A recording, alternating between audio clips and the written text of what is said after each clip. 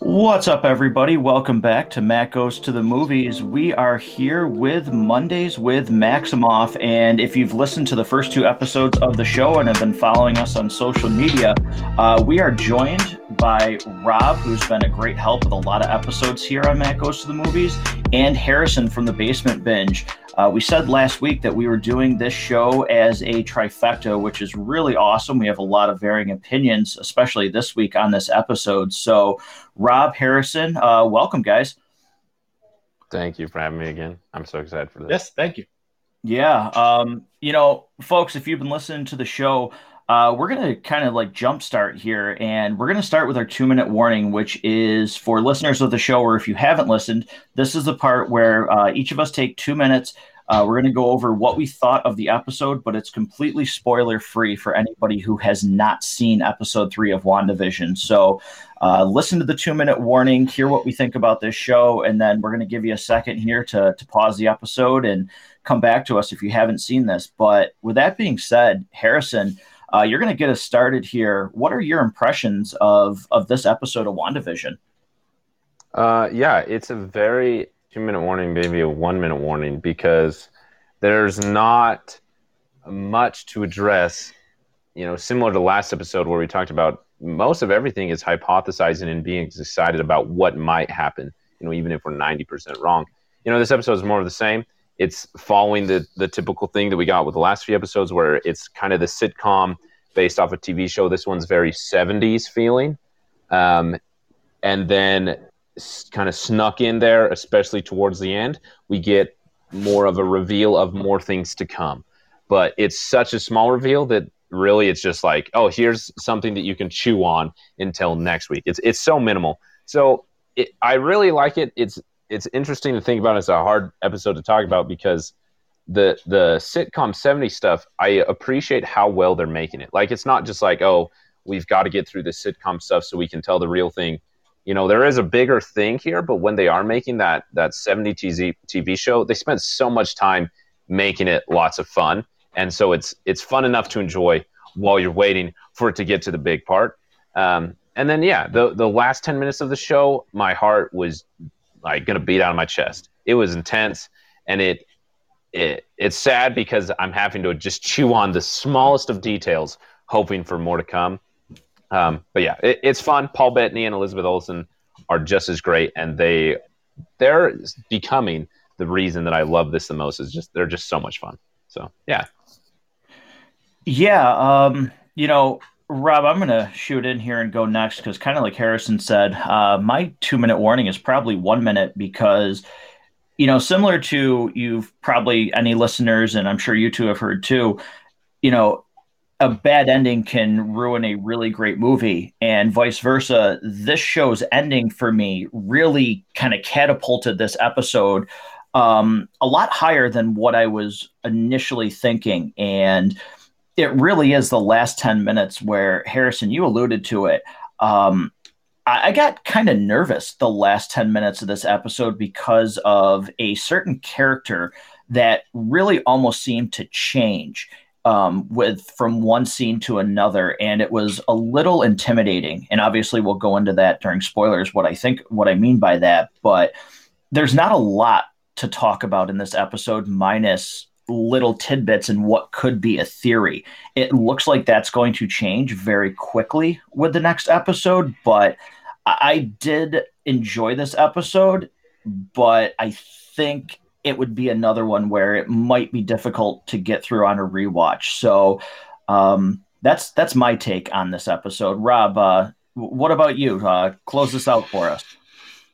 Yeah, so without really getting too far into spoilers, there's not a lot here that you can really go into, and yeah, I think we're probably going to spend the bulk of the rest of this show kind of trying to extract nuggets of information or possible foreshadowing of what we expect to happen over the next several weeks. Much in the same way, week one was very Dick Van Dyke kind of influence, and episode two was very much Bewitched and I Dream of Jeannie. This week we get more of a Partridge Family and Brady Bunch. I mean, what I love the care and attention that they make to setting the scene and really making you feel like you're watching a piece of television from that era. And it really starts with the music, the way the instruments they choose, the style of music they're going with, just everything about how they're presenting these is it's really impressive to go back and listen to, especially if you have, like we've talked about in the past, if you've seen any of these old shows that are acting as the inspiration for each decade that they're going through. They're lovingly crafted, I guess, as far as setting the scene. So I really do enjoy that. This week was a low point for me. I guess what I would say of my subscription of Disney Plus so far, of everything that we've gotten for original content. Just like I've talked about before, sat down with the family, watched it on Friday night. Was kind of bored through part of it, to be honest. The ending definitely got my attention again. On the rewatch, I wasn't really looking forward the rest of this weekend. I just was not like, okay, like with Mandalorian, I was just as excited for my rewatch as I was the initial viewing of the episode. I just, I'll get to it when I get to it was kind of my thought. And, on that rewatch, knowing what the last 10 minutes were like, I enjoyed my rewatch more than I thought I would, but I don't know that I ever need to watch this episode ever again, unless I'm doing a run through for some reason, or unless there is something insane that happens throughout this show that I have to go back and see how those pieces fell together and how did we miss these obvious cues and things like that. There's a lot of things about this that just didn't work for me that I'll get into more when we get past the 2-minute warning. All right. Well, I think that's where we're going to go here. So, listeners, if you have not seen episode 3 of WandaVision, or you do not care about spoilers, obviously, if you don't want to hear spoilers, this is a part where you're going to pause this episode, go watch it on your own, and then come back to us. But here we go. We're going to get into spoilers and theories and everything else that we can. So, obviously, guys, the real meat of this episode is the fact that Wanda's pregnant, and it's going to come much quicker than what she and Vision think it's going to. It's rapidly approaching at a comedic level, so to speak, with things coming into reality, which Harrison, I want to pose this first question to you, because a lot of this is based on theories and everything like that, but a lot of these things when Wanda's pregnant and getting things together because they're getting the nursery ready come to life. And one of my questions for you is, what do you think about the butterfly scene? Because I have my opinion on that. And I'm curious if you have any thoughts right off the bat on the butterflies coming to life. I think that it was, I think, let me gather my thoughts here. I think it was a great example of what is happening in the bigger picture. Clearly, Wanda has incredible powers that she doesn't even know the extent of. She gets butterflies in her stomach, and suddenly the butterflies in the room come to life. And she's so happy with it and just go with it. It's the best thing ever. And so I think that this has to do with my theory. I think that the reality that they're in, the fact that she has kids, is continually at the result of her subconscious whims. And she is so excited about it that she just follows along with it and tries to control everything. But I think there's a lot of things that are also out of her control because she is so unfamiliar with what she can do. And so a lot of things are happening to her without her intentionally doing it.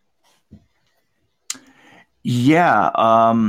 I think this episode really puts into perspective, and obviously the ending, which we'll get into later, how out of control a lot of things are, and how it could come crumbling really quickly. But one interesting thing, and Rob, I'll let you branch off of this, the butterflies actually make an appearance too in Doctor Strange when he's actually talking with the Ancient One.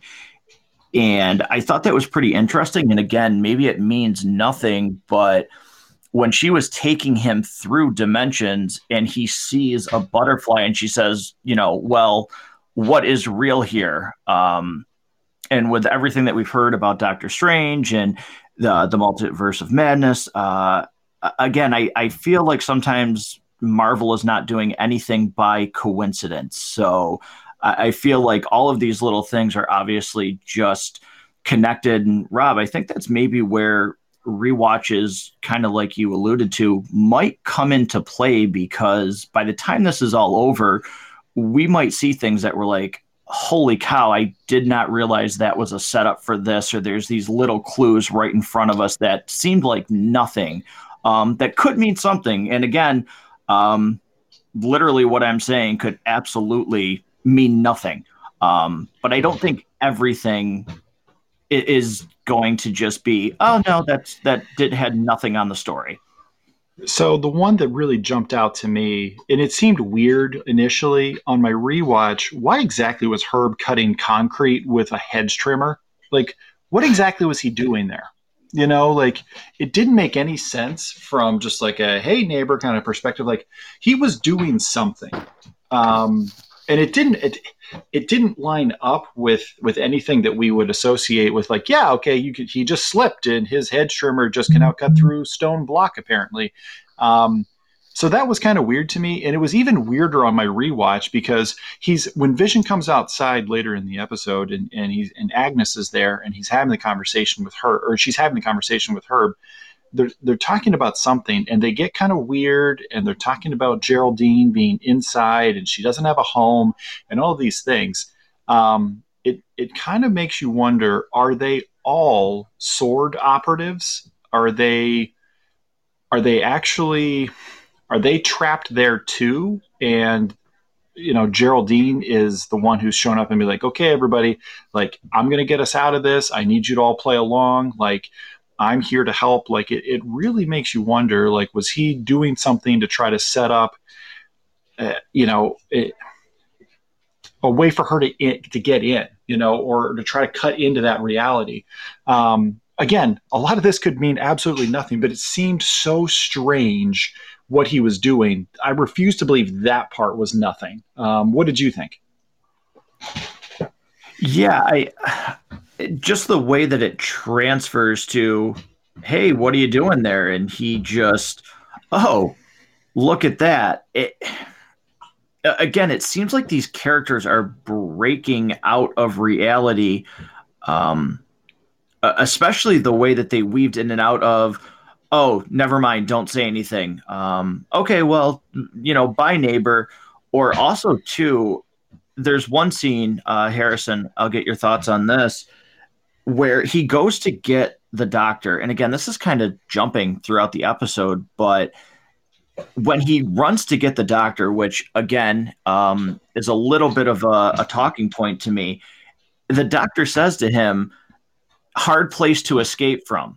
That again just doesn't seem like a throwaway line. It seemed very pointed and very meaningful.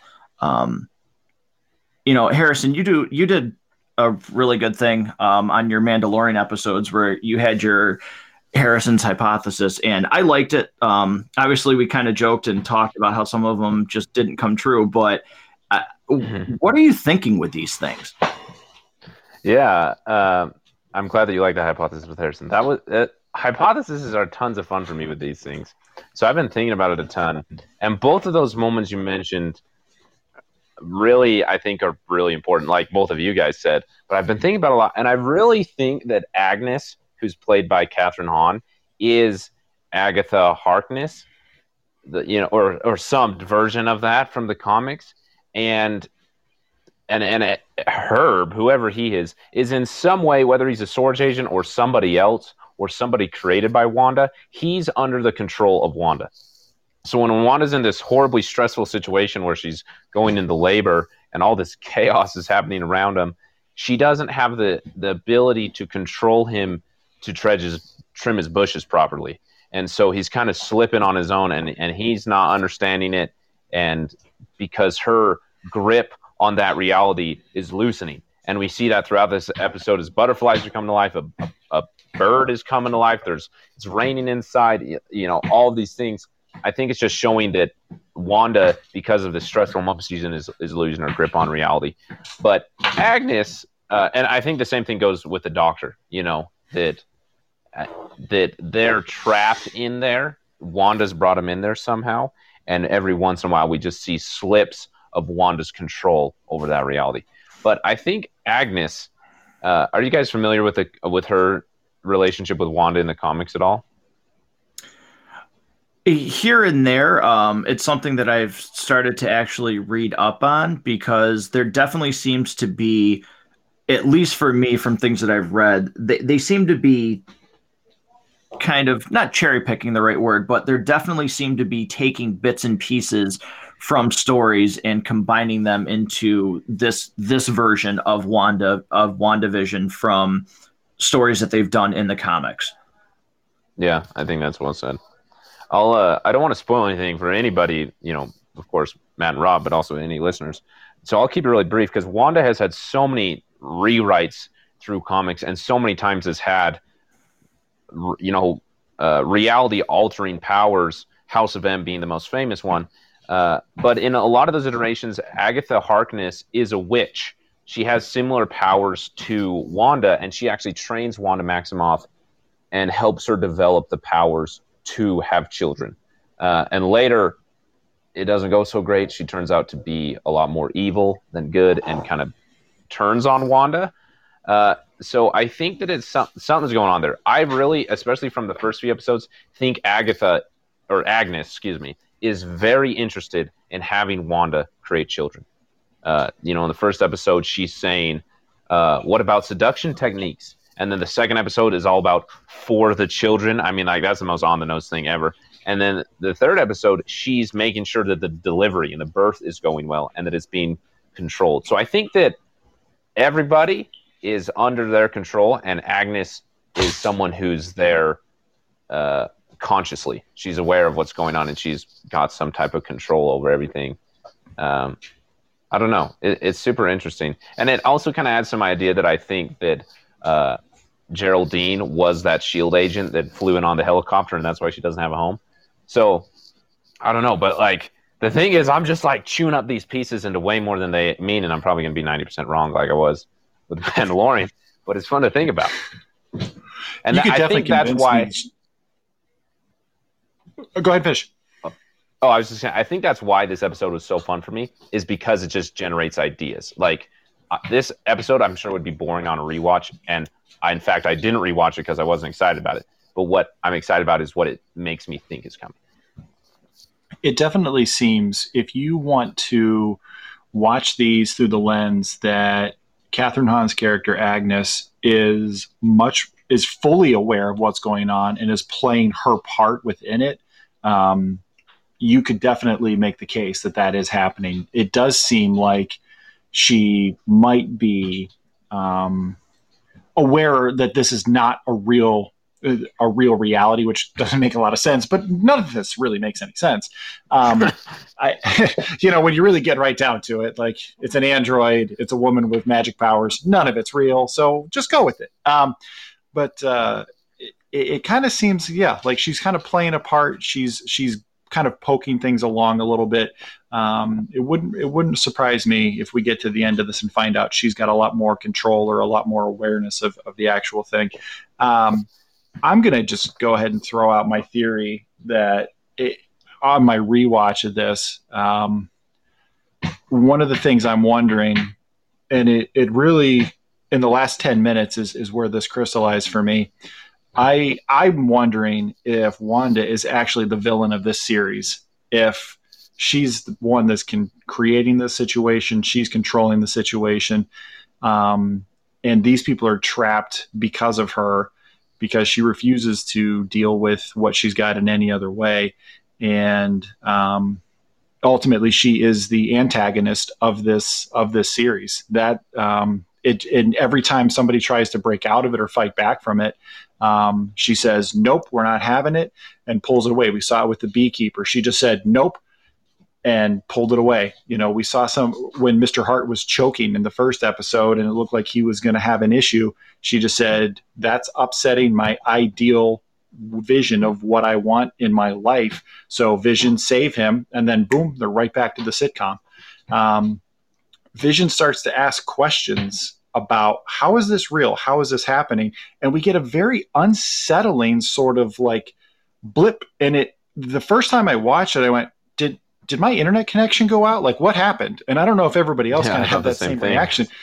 Yeah, and that's how it was presented. All of a sudden, I'm like, wait, did this just rewind backwards? Like, how did that happen? And it was so disconcerting that even on a rewatch, when I've already seen that just a few days ago, I actually momentarily thought the same thing twice. And it's clearly her controlling it. It's clearly her doing. And then you get to that line towards the end where she says Geraldine had to rush home. And the way she says it is so skin crawling and just sinister is the only way to really phrase it. That's my theory right now. That's how I'm viewing this.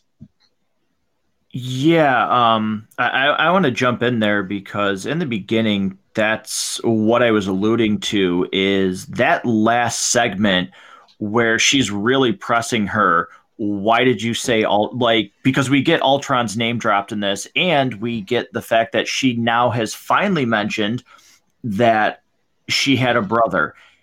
And that's when I said, like, I got nervous because one, her accent comes back. And again, I don't think that can be just a throwaway. I think it's been very specific that she hasn't had the accent and all of a sudden she's got it back. But the way that she says to Vision, too, like you said, Rob, oh, she had to go home or she had to run, however the exact line is said, it really, it's very villain-like. And it makes you think that, yeah, she is in control of this. And maybe that's why she's being monitored, because it looks clearly like at the end of this episode, obviously we think this is a, fragmented and made up reality. But it's almost crystal clear that Westview is not a real place based on the fact that it literally looks like they're outside of a dome when this episode ends. It really looks like there's something that they're trying to, penetrate, so to speak, and figure out a way to, how do we get in there? So I definitely think she could be the real villain of this series and a real branching character throughout some of these movies that are coming up, and really, the multiverse of madness could be a direct relation to the fact that she is so hell-bent, so to speak, on keeping this reality intact that she really fragments a lot of things elsewhere. Harrison, what are your, where are you on this? Oh, 100% agree with both of you guys. I think that she is going to be the antagonist of her own show and will lead into being the antagonist of Doctor Strange and the Multiverse of Madness. I totally agree with you guys. I'm like leaning into this way too much. Like I mentioned this last episode on IMDb, Elizabeth Olsen is credited as Wanda Maximoff up until episode 3. And then in episode 4 through the end of that season, she's Wanda Maximoff and Scarlet Witch. She's credited as both. Also in episode 4, Teyonah Parris, who plays Geraldine, is no longer credited as Geraldine, is credited as Monica. So I'm super excited for episode 4. But nonetheless, I think that never before, at least in my memory, you guys can correct me if I'm wrong, in the MCU has Wanda Maximoff been referred to as Scarlet Witch. She's always Wanda. I don't think she's ever been referred to as Scarlet Witch.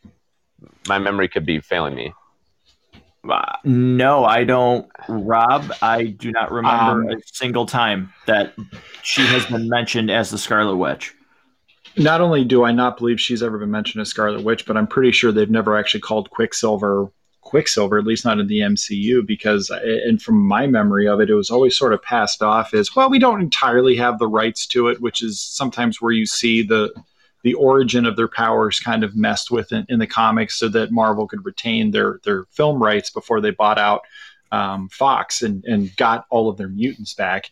But I believe you're right, and that's now I'm starting to think, well, that's really interesting. Like that can't mean nothing. Yeah, and I think that back to my theory about Agnes being Agatha Harkness, who is a witch, I think that that's kind of the turning point where Wanda Maximoff becomes Scarlet Witch. Scarlet Witch has always kind of just been like a evil name to me. Even in the comics, I've always kind of felt like that's a horrible name for a hero. It's kind of evil. And I think that, just kind of playing off my own ideas here, but I think that there is a difference between Wanda Maximoff and Scarlet Witch. And I think Scarlet Witch, from this training in some way that I'm believing she's getting from Agnes, is going to be the villain and continue to do so into Multiverse of Madness. Because even in the comics, Doctor Strange had a very interesting relationship with Wanda and was kind of the one who helped her deal with her grief and put reality back to normal. But yeah, I think that she's definitely going to be the villain. She's scary too. Elizabeth Olsen, when she said that last line, like Geraldine had to run home or whatever, I was like, you terrify me. And I think it's just great. I'm here for it. I'm so excited to see the double sides of it. And I'm really interested, just to present one other idea, is how much is Vision going to be questioning things? How much more is he? Because he always starts to question things and then she tightens her grip on him and does some type of reset or thing. I'm curious as it expands and more things have to be under her control and she's trying to maintain this reality. I think Vision's going to question things more and more and more. And I'm really, really excited. Yeah. Like you said too, where people are credited for certain episodes as one character and another episode they're not. I think I'll get into that in 1 second, but do we think Vision is all the way dead, or do you guys think maybe there is some sort of Ultron-like storyline here where maybe he's, uploaded, so to speak, and he's obviously a physical projection for her, but obviously in these movies nobody's ever really dead if they don't want them to be. But do you think he's only a fragment of her, her reality that she wants to create, or is there some part of Vision that's actually still around and that's why he's able to understand that something's not right here and question it? My kind of thinking on that is based on the simple fact that we see shots of Vision by himself. So if this was only her reality, we wouldn't see things going on outside of Wanda in frame. We wouldn't have other characters interacting with one another outside of just her. We've really only seen, and I can't think of a scene that has neither Wanda or Vision in it, which leads me to believe it's very possible that Vision is not just in this reality that she's created. Very likely, I can't believe that. I don't necessarily think right now that he's just created by her. There's maybe a seed that she sort of grew this version of him out of. And that could be, an upload of his AI consciousness. That could be a reboot of him altogether. It could be an experiment where they were trying to restore Vision back to himself, which there was an Easter egg that we didn't talk about from episode 1. If you actually look at the date that was on the calendar, it was, I think, August 23rd, which is the 23rd day of the 8th month, which corresponds to an issue of Avengers 238, where they are basically bringing Vision back to life and rebooting him in some way. If you want to chase the rabbit far enough down the hole, it might mean nothing, but they chose that date, and that issue of the comics does correspond to something. So, my guess right now is that while Vision may not be fully back and operational, there's at least a piece of him. There's a fragment of his consciousness or his AI persona that is still left that is somehow involved. Yeah. Harrison, any thoughts? I'm with you there. I think I think he's got some type of sentient being in some way. There's also like a split-second shot in the trailer where I can't remember, I'd have to rewatch this trailer, where Wanda's doing something with the Mind Stone, and this is the part where my memory's fuzzy. It's either that she's doing something with the Mind Stone and then it explodes and there like shatters of yellow stone fly everywhere, or the other way around where she's bringing those pieces back together. I don't remember, but either way, it's clearly the Mind Stone that she's manipulating, and so I think that he's there. I think that he's going to be back in the MCU in some extent. But that's also just kind of my hope that Paul Bettany stays around, because I'm like really starting to like him in this season or this series. But yeah, whether he stays in the MCU or not, I think that he is existing in his own way somehow. Yeah. Also, too, it's one thing here that I don't know. I don't think it can be a coincidence, but we get another TV commercial, and it's for Hydra Soak Luxury Bath Soap, which is very, very Tesseract-like in its design. It's blue, first of all, and it's a cube. So I don't know if you guys picked up on that, but it's very Tesseract-like to me. But once again, it's the same two actors in the ad. It's the same two people playing the same two characters. And a lot of theories are saying that that's Wanda's memories of her parents, which again could be really just devastating when she finds out that all of these things aren't real, and someone really kind of like breaks her from this reality of this isn't right, you're whatever, not healthy, however you want to say it. None of this is real, and you kind of need to understand what's happening and move on. She doesn't seem like she's going to take that very well, as we saw in the last part of this episode. And I still have a theory now that Pietro was brought up, that she might really snap here if we do see Evan Peters as a version of Quicksilver, and they try to convince her that maybe that's her brother, or for whatever reason she tries to bring him back because of this episode, and that's who shows up. I still think that could be something, because they're very tight-lipped on what he's doing, and he doesn't have a character credit anywhere that tells us who he's supposed to be playing. Which is really interesting, because it wasn't until episode 3 of this show that anybody had even referenced Pietro, Quicksilver, any of it. The fact that she had a brother, unless there's something in Infinity War that I'm not remembering. When you think about, first of all, how terrible Age of Ultron was as a movie, but then so don't necessarily go back to it if you don't have to, because it's not any fun. But he had literally the worst death in all of the MCU. A guy that can move faster than you can even think, and somehow he gets shot and decides that instead of just picking the bullets out of midair and moving them, he's just going to use himself as a human shield. Just the stupidest death, just terribly written. It really meant nothing. And honestly, like when he died, I was just like, oh well, I guess he won't be in future movies. That was literally my reaction. I didn't really feel anything about it. I didn't think they had sort of redeemed the character enough to make us actually care that much about him. I have a lot of problems with Age of Ultron, but we'll save those for the podcast we did on it, Matt. But it's interesting, is this is the first time that he's even mentioned.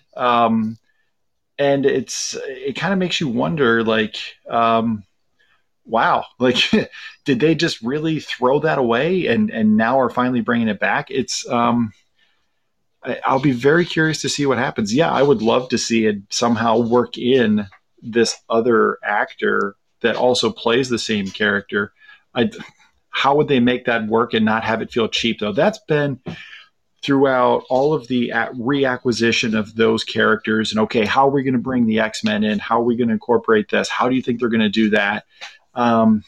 Just like a goofy alternate universe. Okay, we're merged now, guys. Like, that was always my fear. And I never believed that they would actually do this, because these are smart filmmakers. They're great storytellers. I refuse to believe they would just cheap out and do something so lame as that. But How is that actually going to work? It'll be interesting. Yeah, Harrison, any thoughts, man? Man, if you're right about that being her memory of her parents, that's horrible. That's so sad. And I think you're right. I really do. There's no credit. I'm cheating the system here and looking behind the curtain a little bit. There's no credit of them after this episode, but I think that whether that means something or not, my head canon is that that's her memory of her parents, and that makes it way sadder. But another thing about that whatever it's called, the hydrous, the soap bath or whatever it was called, bubble bath.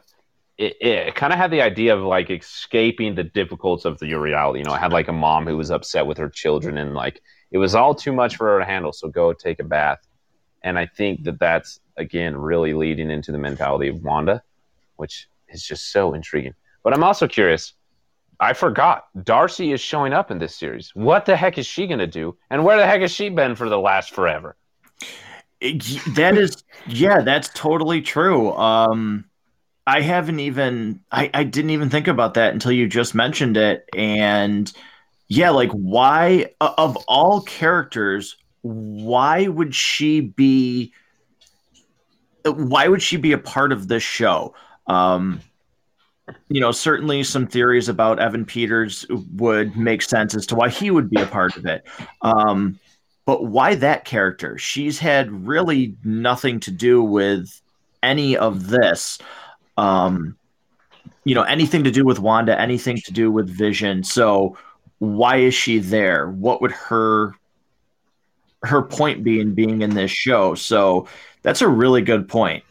And when does she show up? She shows up next episode for the rest of the season. I think that her character or Darcy and Jimmy Woo, I'm really thinking that they're both some type of sword agent. I think they both are in some way. So, but I don't remember Darcy really being much more than just kind of Natalie Portman's sidekick. You know, like was she really that sciencey? I don't really remember her doing overly sciencey things. Yeah, I don't remember her doing much more.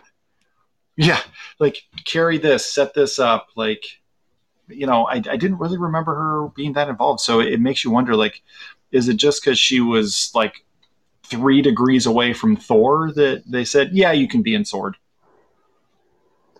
This is my one theory that I just literally point off the top of my head right now, is I think that she experienced something with Infinity War and Endgame. Because I have to keep reminding myself, like, when Thanos snapped his fingers, this Jimmy Woo dude and all these other characters were involved in that. Like, that was the entire universe that was affected by that, and not just the heroes we see in Endgame. And I have to keep reminding myself of that, because I'm like, Jimmy Woo, why is he there? He's Ant-Man's dude, who wants... And so I think that there's something that happened with Infinity War and Endgame that really, I think, catapulted Sword into what it is now.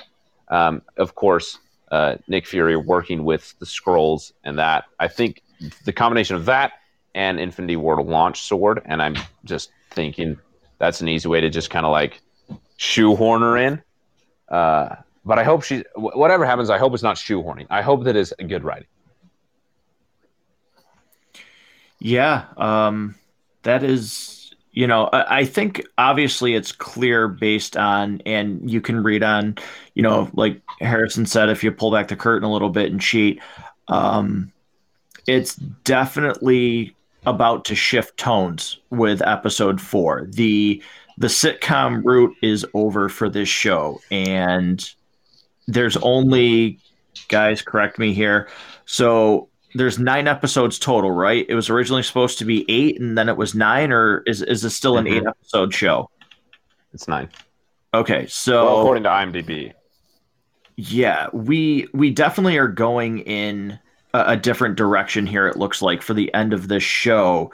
And even Paul Bettany has said this show ends with a bang. Like, it definitely will catch you off guard. It doesn't just kind of like, even though it goes into Doctor Strange and the Multiverse of Madness, he said this show ends and you're going to feel it. It's going to be an ending that you're like, wow. So they're not just treating this as a show, so to speak. Like this is supposedly going to be a huge event that ends this series. And, according to everything else, like we've already heard that Loki is going to be 2 seasons. We've already heard that Falcon and the Winter Soldier was going to be 2 seasons. They've made it very clear, and things could change, but this is a one off. This is one time. This leads basically into almost everything, it seems like. Like, this is the catalyst for the next phase of the MCU, which is very interesting. Because we're going to have to wait forever for it. I mean, we don't even really know when Black Widow is going to be released, let alone Doctor Strange and the Multiverse of Madness. I mean, imagine that when this is done, there's some crazy ending, like Infinity War level crazy, where half the universe is snapped and you have to wait like that ungodly amount of time between the end of Infinity War and when you can go see Endgame. Like, it'll almost be that kind of period of time. If something crazy happens that we don't really get a resolution to until Doctor Strange, that's going to be infuriating.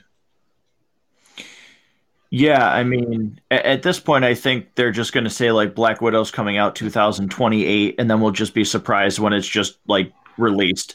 I just I get I it. don't think it's going to happen, but I keep hearing more and more people are saying just put it on Disney Plus already. Just give it to us as a special pay-per-view kind of event like they did with Mulan. There has to be a reason, and I don't want to try to get us too far off topic, but there has got to be a reason why Disney is holding on to it for a theatrical release where Warner Brothers put all of their stuff on HBO Max with Wonder Woman and things like that. They have to believe this thing is a blockbuster that's going to make them billions. Yeah, I can't believe they're struggling for money and they're like, geez, we can't afford to not have this be in theaters. It is rather odd that they're being so, I guess, stubborn is the word I'll use with releasing that and just continuing to delay it. Because as we know, it's not production wise because it's finished. It's not like they can't film it because of COVID and everything else that's going on. It's been filmed. It's ready to go. And who knows, maybe with some of these other delays, maybe they finally say, yeah, we do need to, give some sort of some sort of movie release, and we'll do that on Disney Plus. But, Harrison, what is, I think we're at the point where again, we've basically just rated this episode and talked about this episode based on theories. But where do you think episode 4 goes? If you had to take a guess for episode 4, where does it go? Where does it go for you? Yeah, so episode 3 ends with Geraldine, who we know as Monica Rambeau, getting launched back into reality. And I think the episode's going to start with an attempt at the sitcom. Wanda is in her reality still. Just because one person got launched to the moon doesn't mean that her reality stops existing. So I think that it's going to start with kind of a sitcom vibe in some ways. And she's going to try and continue to maintain this sitcom with Vision and their 2 kids, Billy and Tommy, or whatever their names are. And then we're going to jump to Sword. And then that's going to kind of just lead into like Sword trying to infiltrate the reality and her trying to keep Sword out. And then it's going to be the start of the escalation that causes all sorts of chaos. That's what I think. Rob, what's your thought? Where do you think episode 4 is going? I think episode 4, you'll probably see it jump forward to the 80s, and you'll see inspirations taken from, the big sitcoms there. I'm expecting at least something more than 45 seconds in the real world. I'm expecting we'll see a little bit more. We've seen a clip from trailers of the 2 of them agreeing that something is wrong and this is our home and we're going to fight for it. So we've seen that in some of the trailers leading into this. And that could have been any number of different things, but I think I'm with Harrison in that there is going to be an incursion on the part of Sword trying to get into whatever this pocket reality is, trying to break in, trying to get whoever's trapped in there out and get Wanda into a state where she's not a threat to herself, to the people trapped in there, or for all we know, at all of reality. I mean, yeah, to go back to something that we had talked about before, all of these people were either snapped or were affected by the snap. And certainly anything that feels like, once that happens, you think back to even something that happened in our own lifetimes, like the attacks on 9/11. It's happened once. What else could happen? And you think about just the way that air travel changed as soon as that was done. Imagine how the world would change if half of all sentient life was destroyed. What precautions would be put in place? Like, stuff would be put in place that would make the Patriot Act look like nothing. Like it would make it look like the rules of order of a local student council. Like there would be crazy stuff put in place to make sure nothing like that could ever happen, and any threats to humanity, to Earth, to reality, would be dealt with very seriously, and taken seriously. So you have to wonder, is that what they're viewing this as? I sort of expect us, I hope we see more of the real world, of actual reality. I found myself, and part of the reason I really didn't get into this episode as much as I did other things, I guess for me it's a lot like Monty Python and the Search for the Holy Grail, where they're yelling, "Get on with it!" like at the top of their lungs. Like we've seen 3 episodes now where Wanda, okay, we get it, she's losing her mind. Okay, she's had trauma. We get it. What's actually happening? Like, show us what's going on. There's no payoff. It's just continuing to be half hour after half hour of her not accepting that this trauma is real. She's created this other world for herself, and she's not letting anything threaten it. And we've seen 3 episodes of it now without there really being, with the exception of the last 10 minutes maybe, any payoff of what's really going on. And that's why, like I said, this was not something I was really looking forward to rewatching like I was hoping to. If it's okay if I cut in super quick, Rob said something that reminded me of something I read this past week. So I didn't realize this until I did some research, and I'm sorry to cut in, Matt, but in the comics, so the agency of SWORD stands for Sentient World Observation Response Department, which is largely responsible for being a shield in space. So SWORD is really linked to like the Fantastic Four. It's things that are happening out in the cosmos, out in space, and SWORD is the defense against that. It's defending the world. But in the MCU, SWORD stands for Sentient Weapon Observation Response Department. And I think that it's, like Rob just pointed out, a reaction to a catastrophic weapon that Thanos used. And so now there's this huge push to have a observation response team to sentient weapons that can be used on a colossal scale, like Thanos' snap. And so this is just kind of my theory. I think that at first they thought that some weapon was doing this to Wanda. They trusted Wanda as their friend and their ally, and someone was doing it to Wanda. That's why even Jimmy Woo said, "Who's doing this to you?" And I think Monica, or Geraldine, whoever you want to call her, getting launched out and having that experience is going to help them realize that Wanda is the weapon, and that's going to launch the attack, and then chaos. So I think that's what's going to happen, which is really interesting because I think, Rob, your description of it was like spot on with what you pointed out about our own response to 9/11 and that type of things. And that makes I don't know, it makes me trust in my own theories more, which is bad because I'm probably going to be disappointed when it's not true. But it's interesting how well it connects.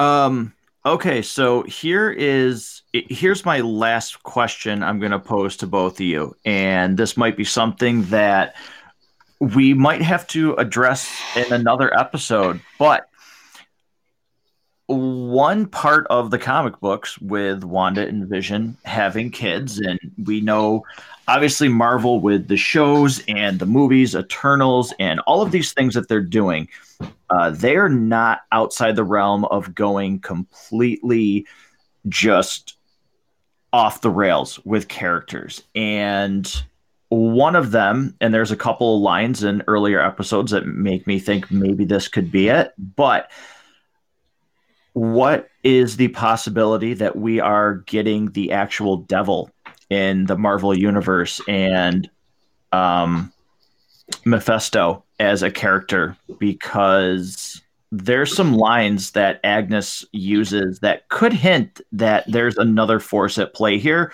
uh, trapping Wanda in this reality. Guys, have you thought or read anything about that?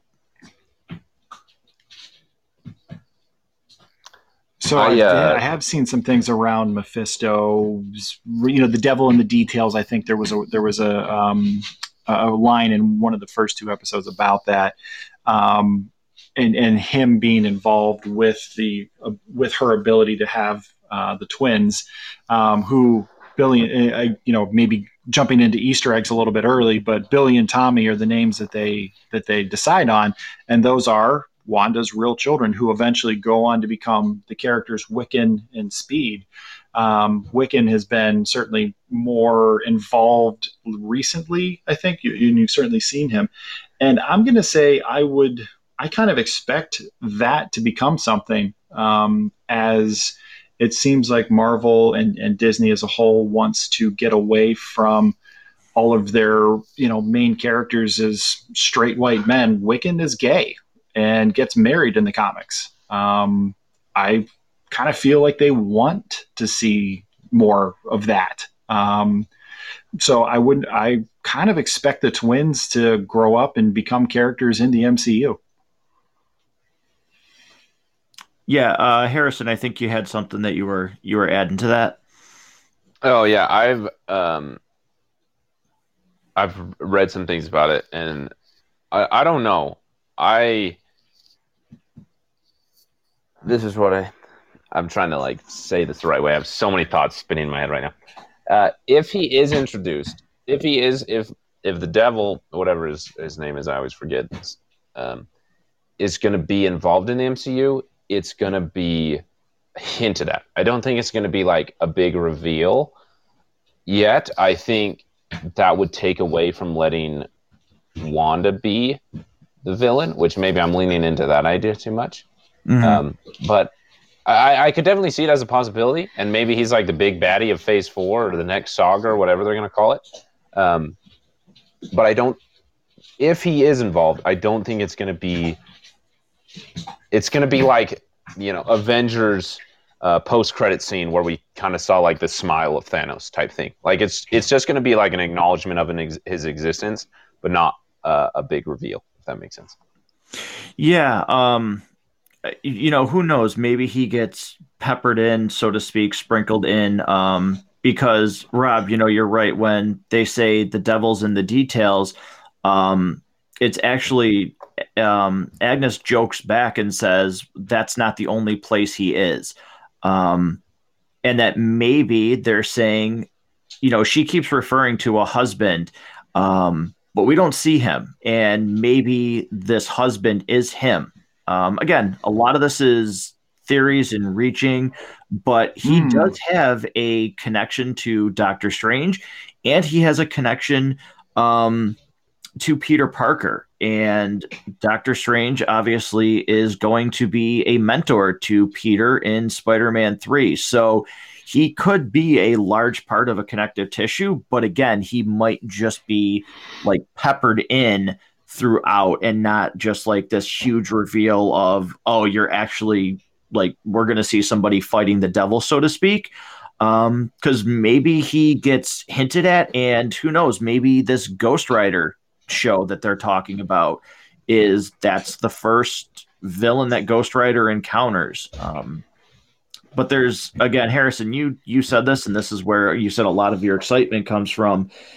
These episodes so far, the excitement is literally just from the 100 different things that you can think of that might be possible. And again, everything that we've talked about, none of this could be, by the time we get to the end of it, everything we've said could literally just be for naught, so to speak. But it sure is fun along the way.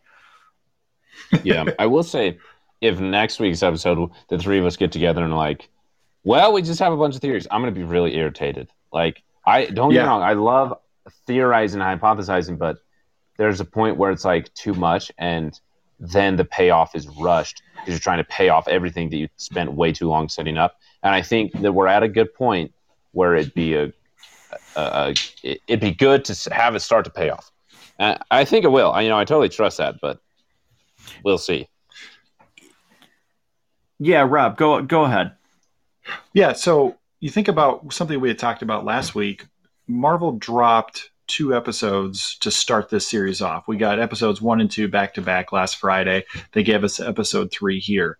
I'm kind of, like I mentioned before, I'm kind of over like what we're seeing. I kind of want to see the payoff of it. Harrison, you had kind of said if we get to next week and we're still just hypothesizing, you're going to be pretty annoyed. Well, so am I.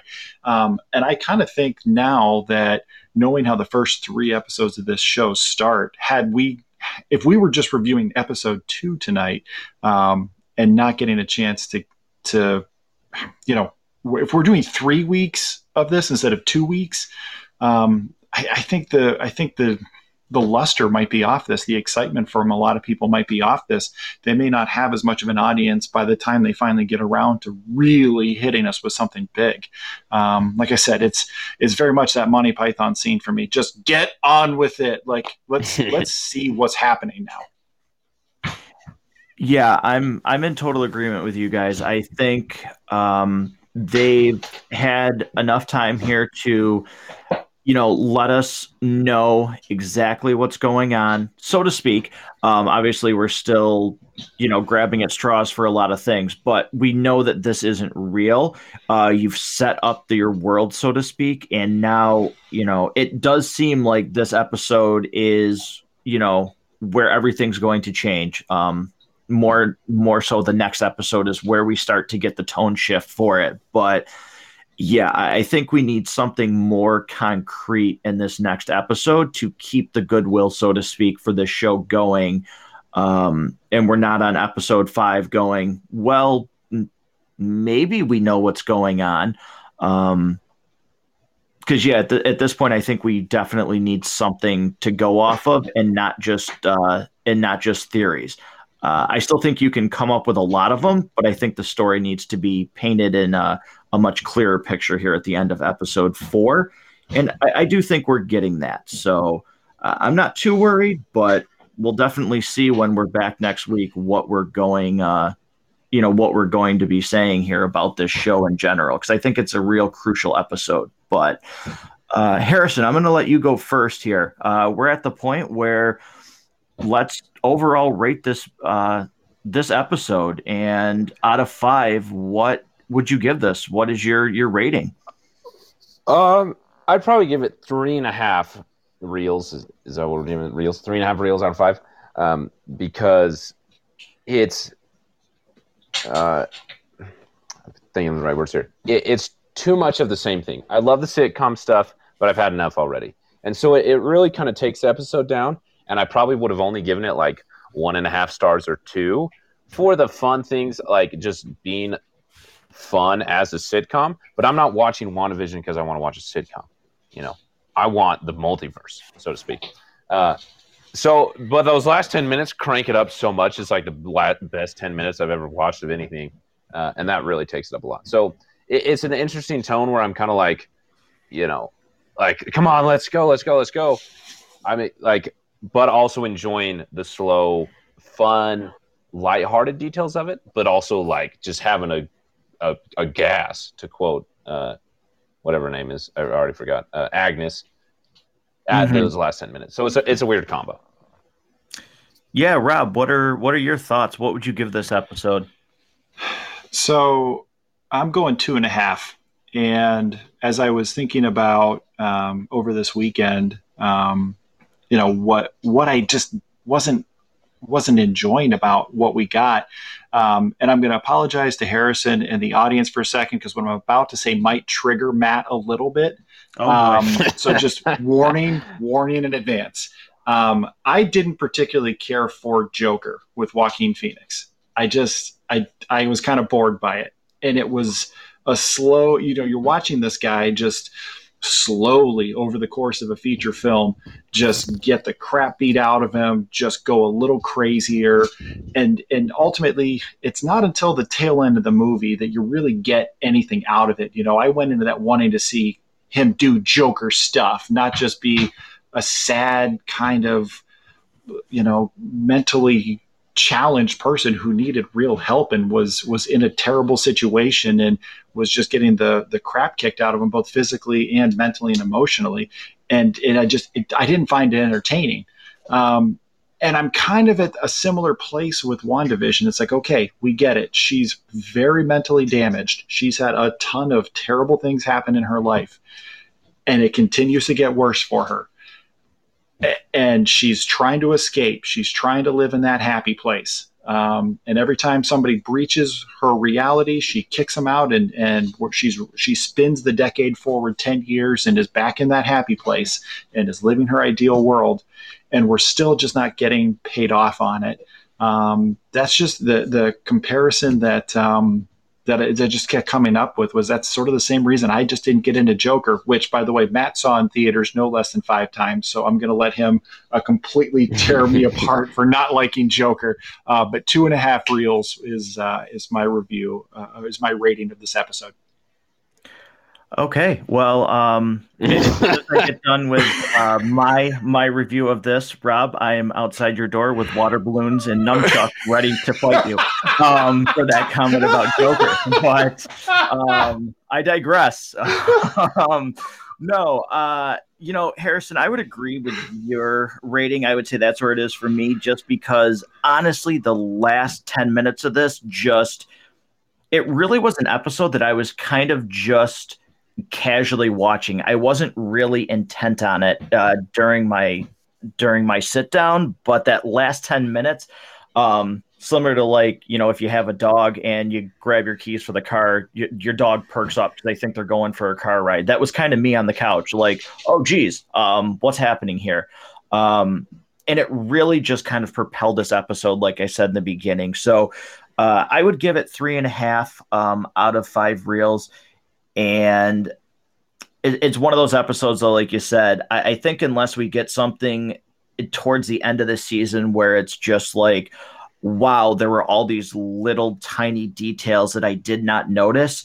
These first 3 episodes, I don't see a reason to really ever go back and watch this show again unless there's a lot of we'll steal that line again, devil in the details, or the devil's in the details, kind of moments where it was like, geez, I didn't think that meant anything, and it means a whole lot. So 3.5 for me. I will be super interested to hear what you guys think of next week's episodes. And to fans out there too, I'm going to go ahead and we put it in the show's notes, but we would really love to hear your theories, your thoughts. So the email address for the show, I'm going to go ahead and give that out now too, it's mmgtm podcast@gmail.com. And that will be in the notes because I've had a couple of really good conversations, but we'd really love to hear what you guys think. If you listen to the Basement Binge, which I recommend every single time Harrison's with us, it's a great show. He has a lot of interactions with people that listen to his show and get some really good feedback about what people think of episodes.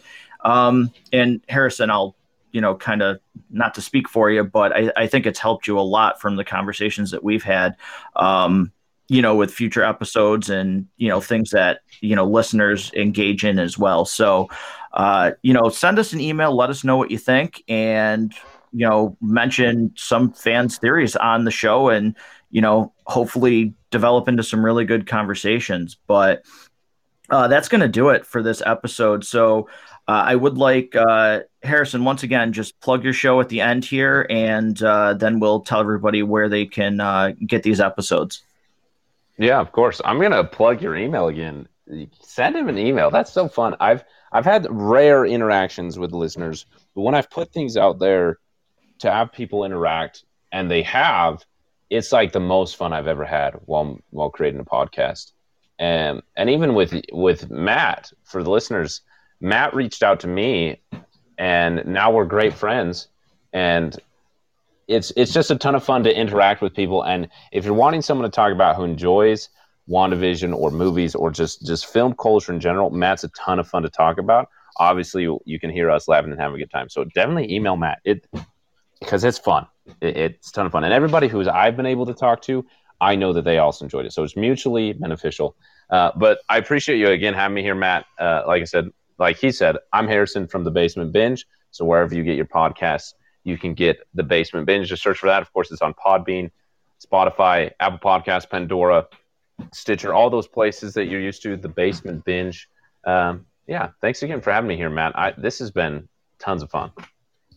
Yeah, no, we have a great time, and Rob, anybody that listens to the show know Rob has helped me with a ton of episodes. He's been a ton of fun, and even just to email the show to tell him how wrong he is about Joker, The Last Jedi, yes. Whatever you want to do there, I'm sure Rob would love to go over a couple of things as to why he doesn't like those movies, or honestly, Rob's a great person to talk to about varying opinions because it's never judgmental. As much as we joke here, it's super fun to debate with Rob on certain things because it's great back and forth. It's a lot of fun. And Rob, thank you so much. I hope I say this enough, but you've been a huge help with not just these episodes, but the show in general. And like Harrison said, it's been awesome just to connect over something super simple in a time when, guys, nothing seems to be simple in this world right now. It's awesome to be able to do this. And anybody that listens to this show, and I know Harrison has said this, anybody that listens to his show, it's awesome. We really, really appreciate it. Interact with us. Let us know what you think. And we'll look forward to next week with another episode of Mondays with Maximoff. Thanks again, listeners.